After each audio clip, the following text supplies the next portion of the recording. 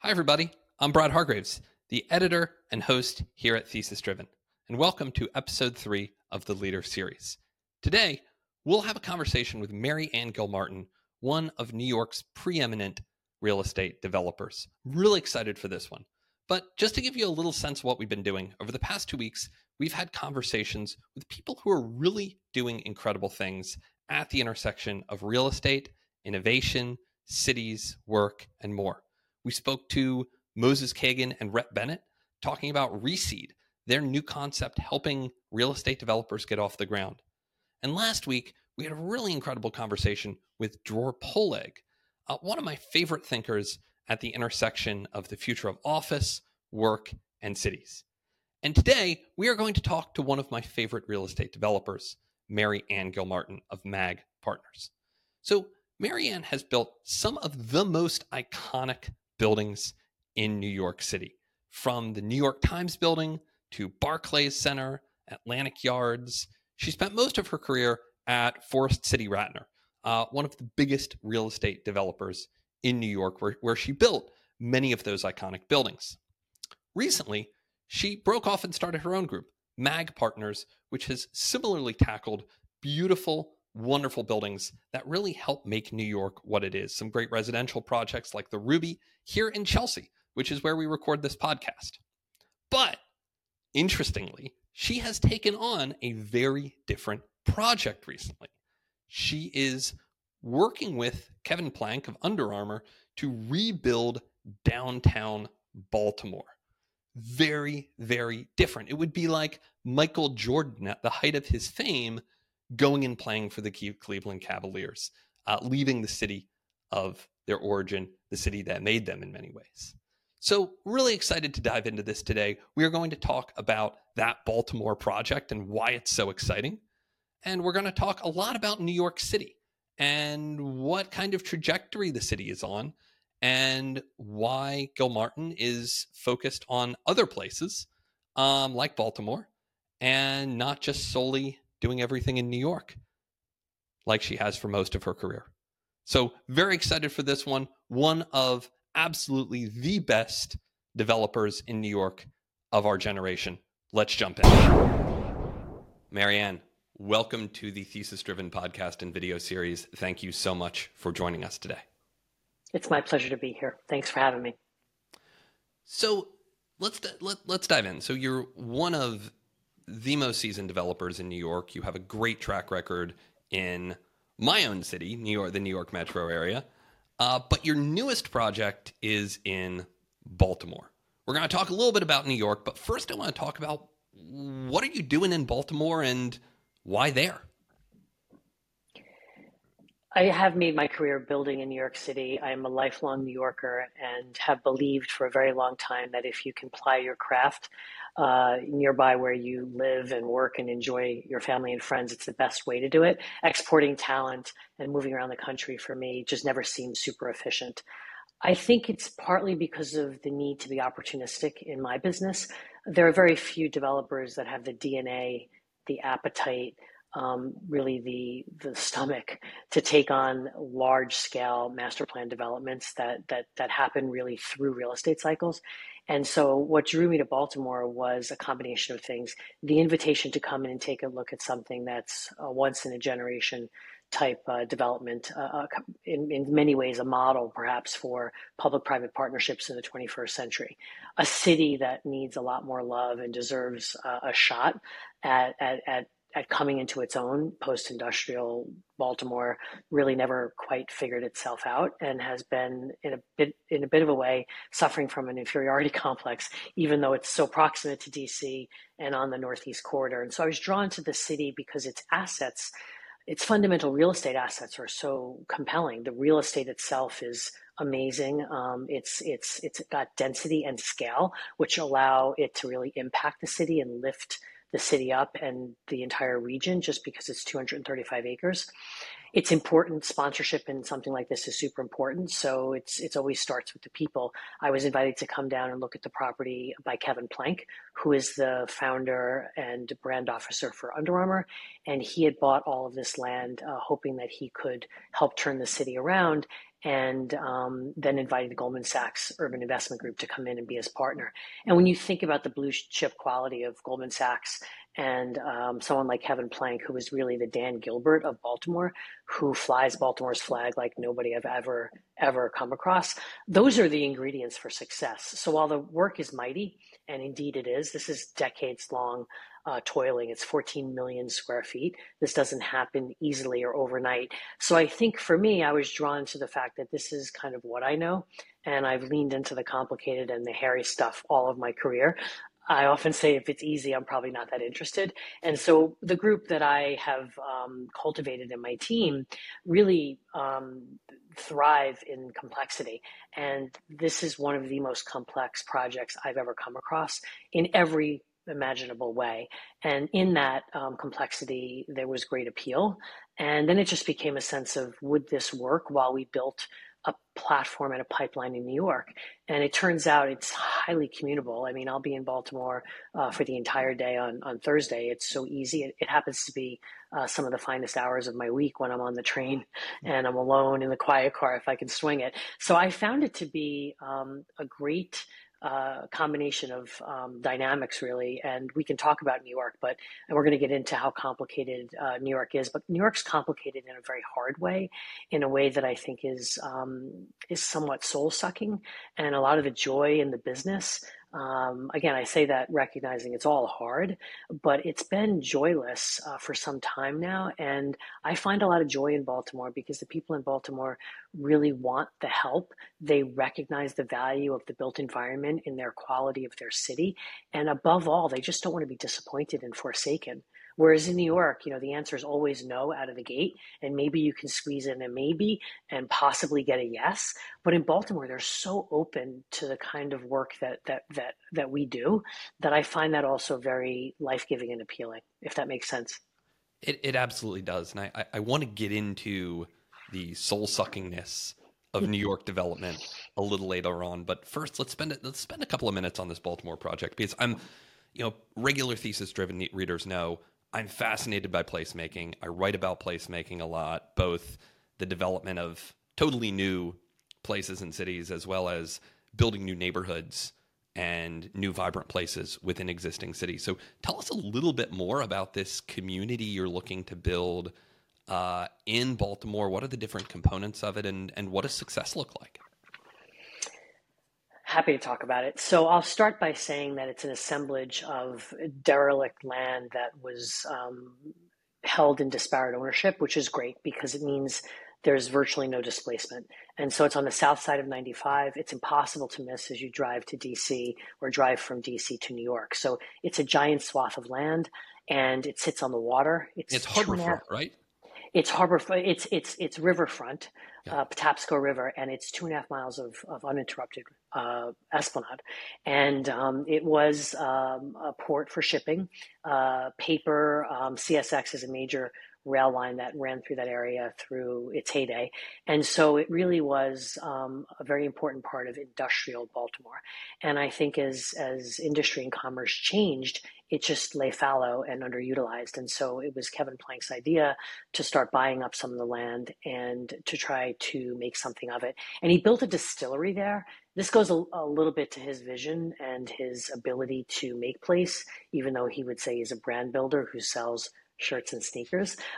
He decided to bring rye whiskey back to Maryland, and he found the aquifer outside of the city of Baltimore and brings the water down from the farm and distills whiskey, and it's called Sagamore Rye. You'll see it now all over the country, and this is a passion of his to really give Maryland back its pride, and particularly to allow Baltimore to embrace what makes the state and the city great. And so I found that to be fascinating. Like, who does that? And then he built a restaurant called Rye Street Tavern, and he brought in the Laconda Verde guys out of New York, the NoHo group, to run it. And I'm thinking, this is like insane stuff. And then he decided to build a Pendry Hotel in the city of Baltimore so that he could host people and bring them across the Inner Harbor to his headquarters, the Under Armour headquarters in Locust Point. So he did all of these really imaginative, not necessarily economically compelling initiatives for his brand and for the city of Baltimore. And I thought, this is a guy that I can underwrite to because he's a big thinker. And the work of doing a brand new place in a brand new neighborhood is not for the faint of heart. Urban Investment Group at Goldman Sachs is supposed to be investing in cities where there are huge challenges and there's a need for more equity, diversity, and inclusion. And so they were the right partner financially to be in this. So I saw those ingredients as super interesting. The entitlement that they had achieved was 14 million square feet. Wow. You build what you want, when you want, where you want. And the beauty of this is if we were to get a really compelling proposal to build something like, let's just say, movie studios. Those are typically one-story facilities with lots of loading in and loading out. And imagine to do that in a city, it's a terrible waste of floor area ratio, and it doesn't allow you to optimize the density. Well, in a master plan like Baltimore Peninsula, you can move that density around anywhere on the whole master plan. And so while, yes, you need to make sure you don't end up with a 65-story building in Baltimore because that's not market, you have such flexibility to respond to a market that's not terribly deep. So what I really liked about the master plan is it was fully entitled.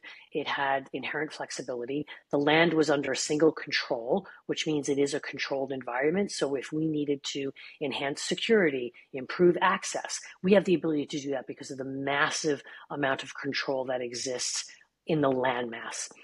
The more aspirational draw, the message I'd want to send to your very sophisticated viewers is that this project, because of its size and its location, I believe has the ability to knit North Baltimore together with South Baltimore, which was divided through the construction of 95 in the 60s. And this highway when Biden talks about infrastructure and the kind of infrastructure that destroyed cities and separated the haves from the have-nots, this is what happened in Baltimore. And because of this project's sheer size and its location, it's strategically located right next to 95.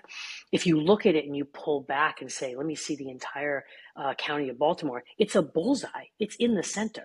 And so what we've tried to do, Brad, is to completely resequence the exit entry ramps experience under the highway so that we build greenways, pedestrian walkways, better exit ramps, better safety for people coming in and out of the city. And so in some ways, again, not to sound lofty, this project is unto itself a gateway for a city that doesn't have one. And so I feel very strongly that this work, which again is going to happen over years, not months, is the work of the day, which is creating critical mass and building parcel by parcel new product across every industry type. And then the infrastructure, the tax increment financing, the federal dollars available to fix the highways that ruin cities. All of this is the larger, more aspirational and sort of placemaking stuff that I'm mildly obsessed with. Oh, I love it. And I'm glad you brought up 95 and the gash that cuts across Baltimore, because when you think about it, it's both a huge opportunity in that this piece of Baltimore is effectively cut off from the rest of the city by 95. So that's an opportunity in that it's kind of a blank canvas, but it's a problem that needs to be solved of how do you reconnect that. So really, really excited you're tackling that.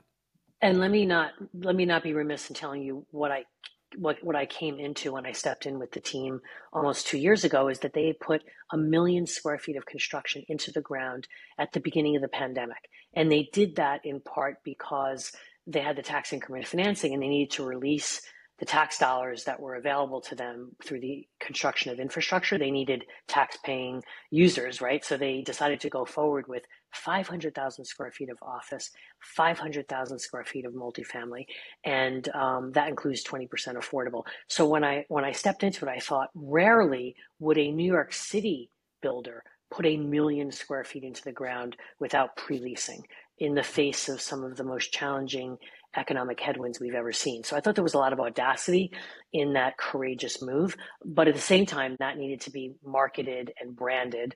And it was proof of concept really for everything that needs to follow. So stepping into it, I felt very strongly that we needed to hit the ground running. We needed to rebrand the project. We turned it from Port Covington, which was named after a general, at the turn of the century into Baltimore Peninsula, which feels like a place people would want to live, and really plays into Baltimore as a brand. And so we rebranded it, and now we're hard at work leasing 500,000 square feet of commercial space, 500,000 square feet of residential, about 100,000 square feet of retail. And I should just mention that this project in its full manifestation, 14 million square feet, is the central business district of Baltimore. It's the inner harbor. So we're talking about doubling down on the amount of space in the city. And obviously that tells you the potential that this project has to transform the city writ large. Very cool. So I do want to go back to New York now. You've built some extraordinary projects in New York, both in your time at Forest City, now at your time on your own at Mag Partners. And so it's in some ways damning to the city that someone of your caliber and track record is saying it feels soul-sucking, I think is the term you used, to develop in New York. Why do you feel that way? And what's your thought on some of the new proposals? Eric Adams coming out with the City of Yes. Would love to hear kind of how you got to where you are and kind of how you see the future. So I say that with a heavy heart, and at the same time I say it with the fact that I'm a hopeless New Yorker, and my first love will always be to build in New York. And we are what we build as developers, and to have the opportunity to participate in even a small way in building the New York Times headquarters or Barclays or New York by Geary, I feel so fortunate to have had a run. And a lot of it's luck, right? Because so much was built in the era that I was coming through the business. I have a whole philosophy about how did I end up here? And I think a lot of my colleagues, when I was graduating, my classmates were rushing into the internet, right? The Wild Wild West. Right. And I tripped into this business through a fellowship that Mayor Koch had come up with, which was really one of the city's only recruitment tools to lure people, young students into civic service before going into the private sector. So I kind of tripped into a fellowship and then tripped into economic development and realized that you have the entire city to think about. And at that time in the economic development agency that I was in, which was called the Public Development Corporation, which is now EDC, they literally would sit you down and say, so what do you think we should do with the west side of Manhattan? And I would think, you're talking to me? What do I know? And you just had the company of people who had so much experience. And of course, you sat across from every major developer. And it was through that experience, what I tell young people is always have a plan, but absolutely be prepared for your plan to be upended.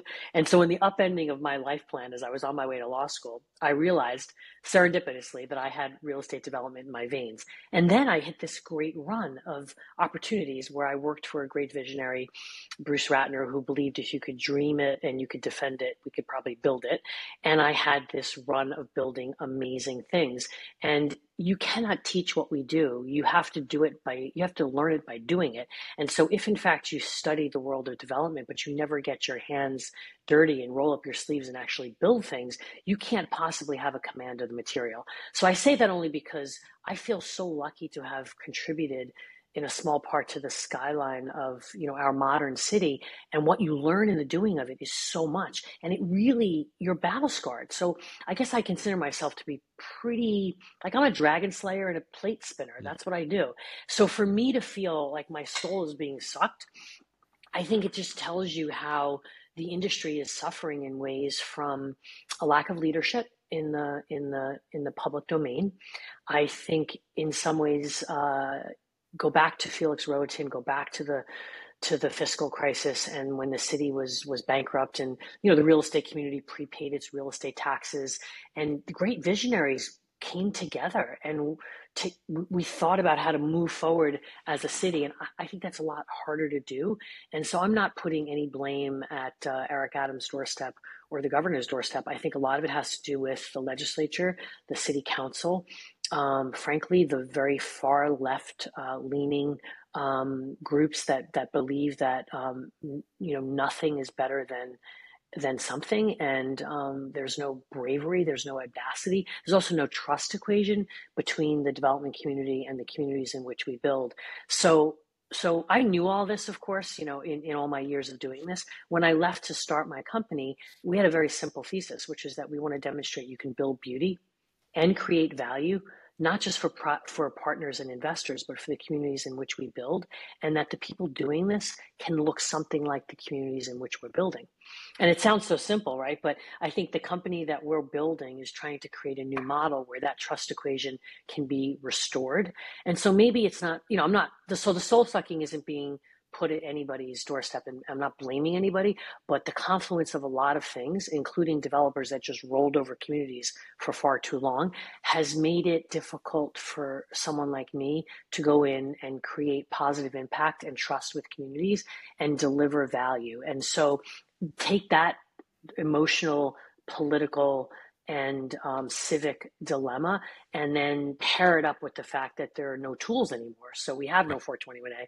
We have SALT that's plaguing people's willingness to come to New York when they get screwed on deductions. And we've got a dysfunctional legislature in Albany, and we've got agencies and departments that are overworked and understaffed. So all of this just creates a malaise. And then throw in a fiscal crisis and a pandemic and a capital market disruption, and it bends your mind.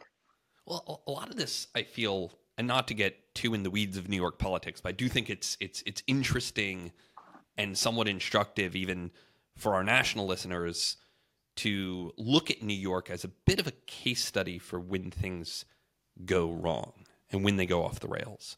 10 years ago, I remember a much more conducive environment to development here in the city, in the state. And then it seemed like about 5 or 6 years ago, things started to change very quickly. You had, the 2019 rent laws passed, which there was a lot of debate about. Then 421A, which is the tax abatement that pretty much every multifamily developer in New York uses, is essential for anything to pencil. That expired, didn't get renewed.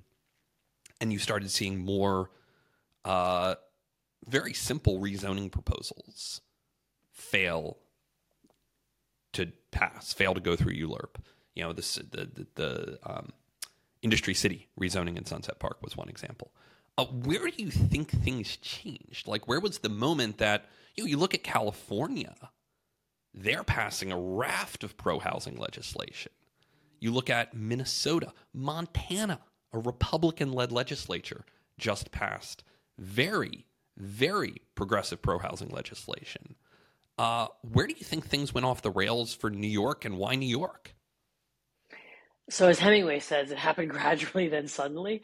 I think for what I would say is, having built Atlantic Yards, Pacific Park, Brooklyn, and Barclays, and realizing that there's an enormous case study there, Brad, because what happened along the way, that project, it was built under surveillance on a camera with an entire community of people who wanted to stop it. That doesn't mean every community wanted to stop it, but there was a well-mobilized, it wasn't by numbers, it was by skill and the power of their voice through the internet and tactics, right? That allowed 10 years of delay, 35 lawsuits, and one great fiscal crisis, which almost brought the entire thing to its knees. So it finally gets going, and it's hundreds of millions of dollars over budget. It almost brought Forest City down. We had $500 million in the dirt, not a single vertical building to show for it when the fiscal crisis hit and we need to start the arena. And everybody thought we were laughing all the way to the bank. And I fast forward now, the arena's been open for over 10 years. And you probably have heard this, but Greenland, the Chinese conglomerate, the state-owned entity that actually I went to find in China to partner with us because of how fatigued our capital was in building this project of 6,430 units of housing, which, by the way, is what we wanted, right? The arena was the public purpose. The housing was the appeal for us. And I'm going to say this because I believe it's playing out in real time, that all of the process, all of the dysfunction, and all of the fact that everybody wanted to agree on everything rang the viability, rang the economic viability out of that project. So much so that Greenland is now defaulting on its obligations because the rail yard, and again, I know too much of this, I would need a lobotomy to rid myself of everything in my head around this project. But the cost of that platform upon which a ton of affordable housing has to sit is so upside down and out of whack that it will never get done in accordance with the deal construct that is in place today. And I'm going to submit that this is a project that, if you research it, will be criticized as being a backroom deal. Yet there were over 630 public meetings held on Atlantic Yards, Pacific Park, Brooklyn, because I went to most of them. And the fact that there's a tale of two projects, right, that communities feel completely, I guess, forsaken by this project, for which every person that was relocated was either paid fair market value and or given the right to come back into the project at the rent they were paying at the time that the land was taken. So what I'm saying is, as Bloomberg used to say, Central Park was controversial when it was first discussed. Anything big comes with controversy, and I think this pendulum that has swung so dramatically against progress in the built environment hopefully has to modulate. And I remember California, when New York was easy, I used to fly to California to San Francisco because our company was in 26 states and nobody really knew skyscrapers. So I was out there for a competition, and I was working with our team in San Francisco. I would go to the public meetings. I'm not joking. There was a section for people that were allergic to deodorant. And then there were people who didn't have allergies. Like, I was thinking, I'd come back to LaGuardia and kiss the ground. It felt like it was just so completely left. And I think you couldn't get anything done in California for a really long time. And now, as you indicate, things are starting to come around now, and they realize they need the housing. So do we have to go through pain, suffering, and a chilling effect in New York City for people to realize that without a tax program, this housing crisis is not going to resolve itself? It is only going to get worse. Right. It's more, how bad does the pain have to get? And I'm working on a thesis-driven letter in a bit, just looking at the case of rent-stabilized landlords in New York, because that is a rough situation right now. And there is absolutely no consensus on how that gets solved. And there's tens of thousands of vacant rent-stabilized units right now that can't financially be renovated and rented out. So it's a very tough situation. I mean, do you think something like an Atlantic Yards Barclays Center could happen in today's political environment in New York? It's interesting because I went to Fordham, and I've been thinking about places where something of scale could happen that could really help a borough and help a city and help a community. And Fordham Road is still really confused. There was an upzoning; it never really came to pass. And I was thinking about, could something like what we did in Brooklyn ever happen in a place like the Bronx today? And I think I'm a little jaded. I think that my hope is the following. We sat with the governor last week because we had the Golden Apple panel at NYU's thing, and we got an audience with her. And I was taken by her ability to forge forward and her willingness to say to us, I am going to shoot for singles and doubles. I'm not going to swing for the fences because I'm not going to be able to get it done. But here's what I will do. I will use my powers and I will do a workaround like I did in Gowanus. And I said to myself, here's the governor needing to do a workaround for an economic development agenda in New York City. And even as it relates to immigrants and allowing people to work, she's got 40,000 jobs in the state that she wants to give to immigrants, and she can't because of the logjam in Washington. And I thought to myself, whenever I'm exhausted, I'm just going to think of the governor, because it makes you realize that, I'll stay addicted to hope as long as someone like that is in office that wants to try. And I feel like if I had an idea and if I came up with something creative, she is willing to bring her powers of the IDA and ownership, right, to do an overlay so that something of scale could actually be done, because you could introduce 421A mirrored benefits. But that is utterly exhausting to think that that's what she would have to do to build anything of scale. But the good news is she's willing to do it. And maybe that's the beginning of making it clear that progress will not be stopped, and it's going to just take a lot more time and be a lot harder. So I had a lot of respect for her willingness to say this and tell us that we should go out. We should not stop trying to come up with a 421A compromise and good cause eviction, and that we need to give her something to work with because she alone can't do it. And so with all that in mind, I guess I want to believe it's possible, but you need body armor. You need an unbelievable sense of urgency and at the same time, remarkable patience to dabble in that space. Yes. Just for those of our listeners who may be unfamiliar, Kathy Hochul, the governor of New York,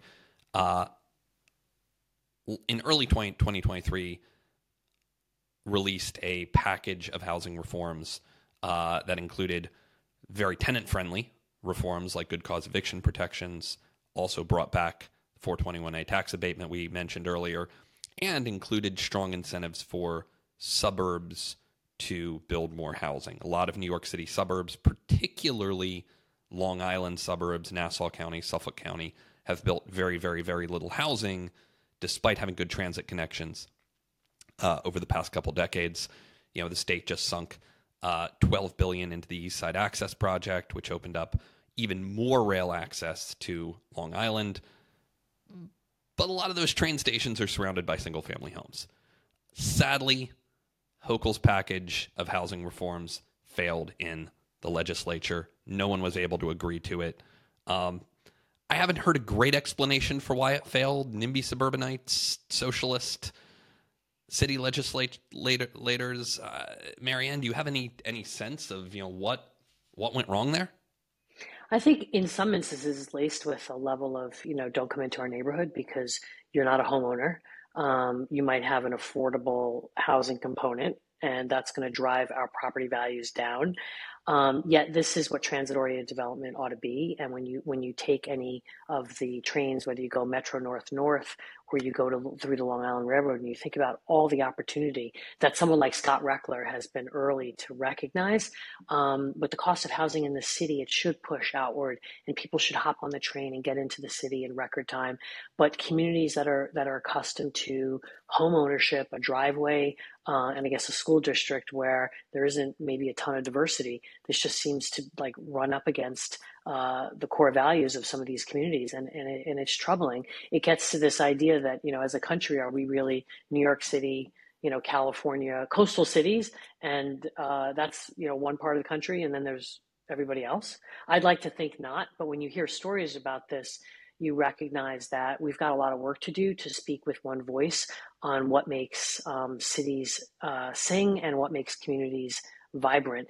I am mindful of what you said, which is that some of the red states have become not only pro-business, but really open to development in a way where housing, including diverse housing stock, will be built. And that's because the workforce needs a place to live. And how is it possible that the people who keep our cities safe, who teach our children, who put out our fires, can't afford to live in the dense urban environment, and that's okay?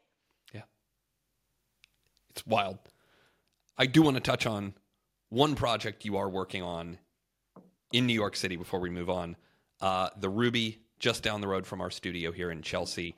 You decided to go high-end rental with this one instead of condo. Would love to hear a little bit about the story and what got you excited about our neighborhood. So I think because I grew up in the business with the family, the Ratner family, this idea that if you're a multifamily builder in New York City, it's the product you hold forever because it's impossible to replace. Right. It's the gift that keeps on giving. It's an annuity. If you get greedy and raise your rents, you don't rent units, but if you lower your rents and you respond to the market, you will rent your product. And that is why the Dan Brodskys of the world, the TF Cornerstones, these are New York City dynasty families, don't sell their multifamily rentals. And so in the way that I was brought through the business, I thought if I could build multifamily and I could hold on to that for generations to come, that's my little dent in the universe for my family, right? So again, this is a Herculean task, of course, and I have no scale, but what I had is this ambition. And I also don't get particularly excited about condos because I think I call them cowboy developers can build condos because there's always money that'll allow you to build them. You have to hit the market exactly right, or else you're sitting with product that's too big and too expensive to convert to rental. And I just feel like condos are a great allocator of high land costs. So I'll do it. But I think what makes the city interesting, a city that's 65% of which rents apartments, is to create rental product. And, the New York Times just did a podcast recently about to rent or own. And they talk about this great American dream of owning and how people feel shame about not owning a home when they get to a certain place in their life. And they turned the entire economic proposition on its head. And the guy who's actually been advocating he's the guy that created the calculator for the New York Times about whether you should rent or buy. And he basically introduced all new considerations, not just interest rates, about why renting actually is compelling. And so I believe in rental, and I think it's not just seeding home ownership, but it's what makes New York City great. And so this site that I came across is the first site under my own company's brand, was an amazing site that every developer wanted. And I was fortunate enough to make a deal with the Gottesman family. And it's a project of scale. It's 480 units, but it's a 2-tower scheme. So to be honest, I wanted to introduce something that was maybe a little different than the tower in the sky, the glass and steel. This idea that Chelsea is such an amazing neighborhood, and this mid-block experience where with a great architect like Rick Cook, you could create a home. And so we set out to do 2 towers with a garden in the middle, an outdoor pool that is not covered at the roof, so you could sit on a perch, really, in the sky, not 100 stories up, but 28 stories up. And so the site's just a beautiful site across from FIT. If you know New York, you know that street, 28th Street, has been under development in a serious way for the last few years, including a massive improvement by FIT itself. So this is a great institution that's anchored that community. And so every bit about this project was intoxicating for me. And so a great architect like Rick Cook helped us put together a great building at a great time, and then the pandemic hit. And it is a ground lease. And this is, again, an audience that understands that, there's nothing like fee ownership, but you weren't getting that site on 28th Street between 7th and 8th Avenue unless you signed a 99-year ground lease. So what turned out to be somewhat challenging became impossible to finance during COVID, when everybody believed that New York was done and nobody was coming back to the city. And we were out in the financial markets. We had 5 lenders, in the first week of March, and we had 0 lenders in mid-March of 2020. And it was frightening. And again, a tribute to our partners, the capital partners, who basically agreed that if we could find the capital, we should build. And we put the thesis together that we've all lived through and, witnessed challenges and trials and tribulations for New York. And we've read New York's obituary over and over again. And we believed that if we could build this during the pandemic, when very little was getting built, that we would have something that when people came back to the city, it would be in rarefied space. And so Madison is a lender. It used to be considered a lender of last resort, but Josh Deegan's company, Madison, put the loan on the property. So again, non-conventional lender, not a bank. He himself, as a developer, understood the value proposition, and we were able to build Ruby through one of the most challenging times in our city. We also decided as a company that we are not naming these buildings after our children. That's what a lot of developers do. And so we decided that we would build a brand and name buildings after unsung New York heroes that were women. And so Ruby Bailey was a Jamaican beater, and she was largely unrecognized for her contributions to fashion and to the fashion community. And so we went to her estate and we said we wanted to name this building after her, and we started a scholarship in her name at FIT, and there'll be a cornerstone in the sidewalk that honors Ruby Bailey. And we're just so privileged to have been able to really name the building after this amazing New Yorker. And every other building that we are now putting together will have some ability to recognize the unrecognized in New York City industry. It's an amazing story. And what a bet, doing that when everyone was betting against New York, when you saw an article every week that New York was dead. And now people are coming back. They have come back. And there is so little rental inventory out there today. I don't know what the rental vacancy rate is now, but it's got to be 1-2%. It's under 3%, and it's also about what the future pipeline is offering, which is something ridiculously low, like 13,000 units Yeah. across the entire city of Manhattan, which is supposed to, it could tolerate over 50,000 units a year, and we're dealing with under 20. And that is the crisis that we're on the brink of watching unfold. And it's interesting, Brad, because if we had gotten weak kneed and we hadn't built when we built Ruby, I imagine what would have happened is, and we'll talk a little bit about the other two buildings that I'm building now, this 421A exploration ended up when developers decided to start and the capital markets were disrupted. It's a question of how big is your building and how much timeline are you eating up to build it, and what's your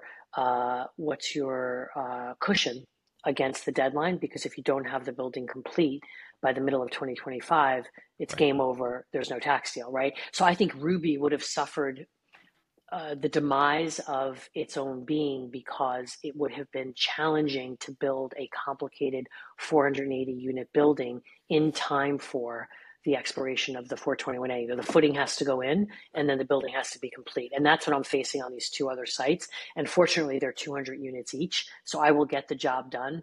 But these are the buildings that could. I mean, it's like a little engine that ticks along, and it otherwise would have been another day at the office. Again, nothing's easy. But if I were to tell you that a 200 unit multifamily building today in Manhattan, getting it financed, getting it built, dealing with the footing, and wrapping the risk around the benefit of 421A, getting all that to work was as challenging as building the $1 billion arena called Barclays Center. And I'm not exaggerating. It's wild. And it's going to have a chilling effect on any other developer who doesn't have your connections to capital, your track record. How do you start as a developer today in a place like New York without those advantages? I think it's not I think it's impossible. And I think even those of us that are old hands at it are just not able to rationalize between interest rate creep, the fact that there aren't the same group of lenders and investors that are out there anymore. They're all on the sidelines. And then all of this anti-development sentiment and a lack of a toolkit to do what we do, you will see very little. And I would say to you that the two buildings, one we closed last week on 50th and 2nd Avenue. The other is, knock on wood, closing in December. We're using equity to keep building, right? Because we're against this deadline. These two buildings, I believe, are one of five multifamily buildings in Midtown that will come online as a result of the sunsetting of 421A.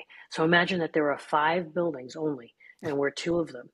And that is it's very, very good for the marketability of the 2 buildings that I've capitalized, right? But it is a terrible, terrible diagnosis for what the future of multifamily looks like in New York. So we've spoken a lot about residential and the housing situation, but obviously you in your career haven't just built housing, you've built a lot of office too.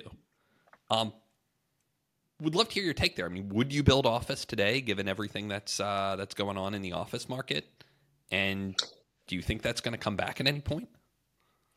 So I'll begin by saying that the office market's really complex today. And if you were to dissect it, as almost an academic exercise, it would be fascinating. When you look at the number of transactions that have been inked at over $100 a foot in certain key buildings where there's clearly a flight to quality, you would say in that cohort, it is a healthy market. It's a healthy market that I would submit. We don't even know how healthy it is, Brad, because of what's going on in the broader macroeconomic world. Tenants don't want it advertised that they're growing, they're expanding. So there's like this crazy dynamic where a company will take space, pay up in rent, and then put an absolute NDA on anybody talking about it, the brokers, the landlords. So that's kind of a crazy thing, which we've never really encountered before. So there is growth, there is prosperity, there is real rent, and there is high occupancy in the best of the best in New York. And that's at once a sign of hope, and it's an unfortunate reality for the B and C class buildings that I think many of which will never, ever come back into being office space. So I do think people are coming back. I think more people want to come back in a very different way, and buildings that can adapt themselves and can become the workplace of the future, I think will be fine, but they'll require a lot of capital. And we know that cash is king right now and capital does not floweth. And so these new buildings that actually have the ability to create these third spaces, these common areas, these areas where both deliberate and spontaneous collisions of human thinking will happen. It's a lot of the things I think we knew pre-pandemic, but now it's an absolute mandate. Access to light and air, outdoor space, community areas, less enclosed singular offices, and a recognition that this is probably going to happen 3 or 4 days a week. And I don't think that is a death knell for New York City's office market. But I do think that there's this giant conundrum about, well, what happens to all the BC product that will never, ever prosper as fully occupied office buildings? That was going to be a question. I'm not sure there's an answer of what happens to all these buildings. I mean, you go a little bit north of the Ruby into the Garment District, into Hell's Kitchen, and it's block after block after block of Class B and C office buildings. So let's take that. Let's take that, and then look at the housing crisis and say, okay, well, shouldn't these things be thought about together? So if there's 120 million square feet of convertible office space out of the 450 million square feet in New York, there's a lot of naysayers that are saying there's no way this is all convertible, and it's probably not. But even if half of the 120 was, we're talking about 60 million square feet. Yeah. If 60 million square feet were given the benefit of zoning relief, and the city, and this is where I have hope that Mayor Adams will be brave and be audacious and say, okay, I'm going to allow for conversions, and I'm going to give the zoning relief, the setback, the rear yard, in these neighborhoods where people want to live and work, right? So it's the 15-minute city where you live and work and everything you care about is within 15 minutes of your home. If you believe that New York has the ability to have that kind of a mixed use environment, which we know exists, then some of these neighborhoods, let's look at Great Jones. If you have an office building in that area or in the Garment District where people do want to live there, and you're given the zoning relief as a developer, and you are not foisted upon with unrealistic affordable housing requirements, right? Because until there's a 421A deal, we can't convert those buildings and say, okay, I'll give you City of New York 30% affordable. So I'm hopeful that the mayor leads by saying, we're going to allow you to convert and we're going to let you do market rate housing. And then when the state gets its act together and the legislature realizes it needs affordability and you layer in a 421A, maybe you come up with an actual conversion tax benefit as well. But I think that the answer has to be that these buildings, either there's an incentive to take them down and to start anew, or there is a deep incentive to convert them. And this, of course, means that all the lender dynamic and all the exposure that exists on those buildings today needs to get reconciled or really, really ugly. And I don't think the ugliness has even begun to set in. No, I mean, even in these conversion scenarios, the equity still gets wiped in a lot of cases. And that hasn't percolated through the system yet. And that's a barrier as well here. And we know that 40% of the city's tax base comes through real estate, right, and a large percent of that is commercial property. So this gets back to the thesis that we were talking about earlier, which is, does it have to become so brutal? Does the city have to suffer in a way where it's not sustainable, and therefore politicians are forced to the table to take us out of what will then be a true crisis? Agreed. So I'd like to move to the lightning round. These are quick questions that we ask all of our guests. So quick answers, one on to the next. First one, what's one piece of advice you would give a real estate developer starting up today?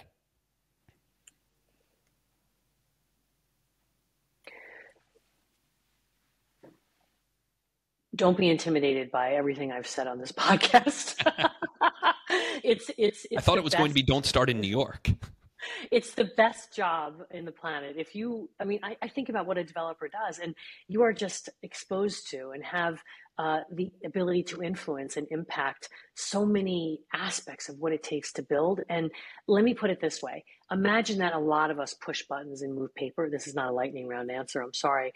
In the scenario where you build, your toiling is the manifestation of something that ends up with something concrete and physical, and that sticks around for a really long time. It's amazingly gratifying. When you want to teach your children what you do every day and you actually build things, like building things are amazing. I build people, I'm building a company, but we also build buildings. And so there's nothing better. And so maybe you don't start in New York, but do not let all of the doom and gloom and all of the sort of soul bearing that I've done on this podcast intimidate you such that you don't go into the business. It's a great business. I love it. Name one developer or entrepreneur you're watching really closely and why?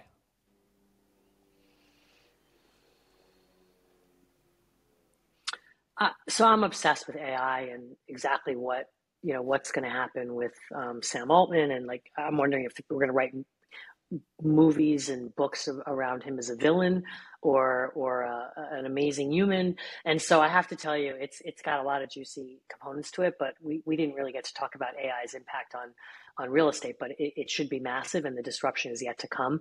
And so I would say that is someone I'm watching very closely. So maybe a related question.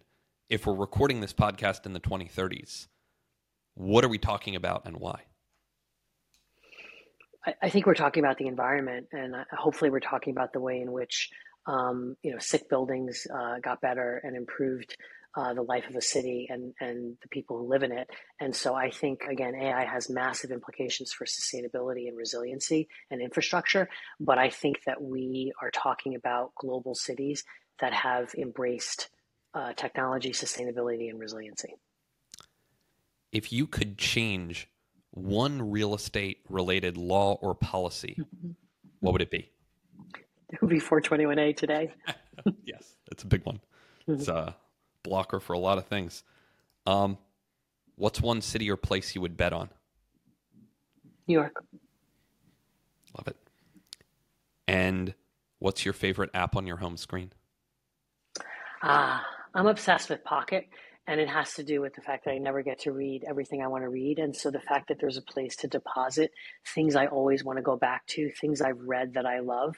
And so Pocket's been a bit of a savior for me. It's a psychological savior, it's a time saver, and it's a great organizer for me. So I really like it. I think it's really clever for people who dabble in lots of different places and want to create one depository for all the things they want to either save or go back to. MaryAnne, one of the best developers in New York of our generation. Thank you so much for joining me on the podcast today. Appreciate your time. I wish you luck. I'm really, again, excited to keep watching you and following you. Your work is very important to our work. And so I want to thank you for that and tell you it's been an absolute pleasure. Thank you so much.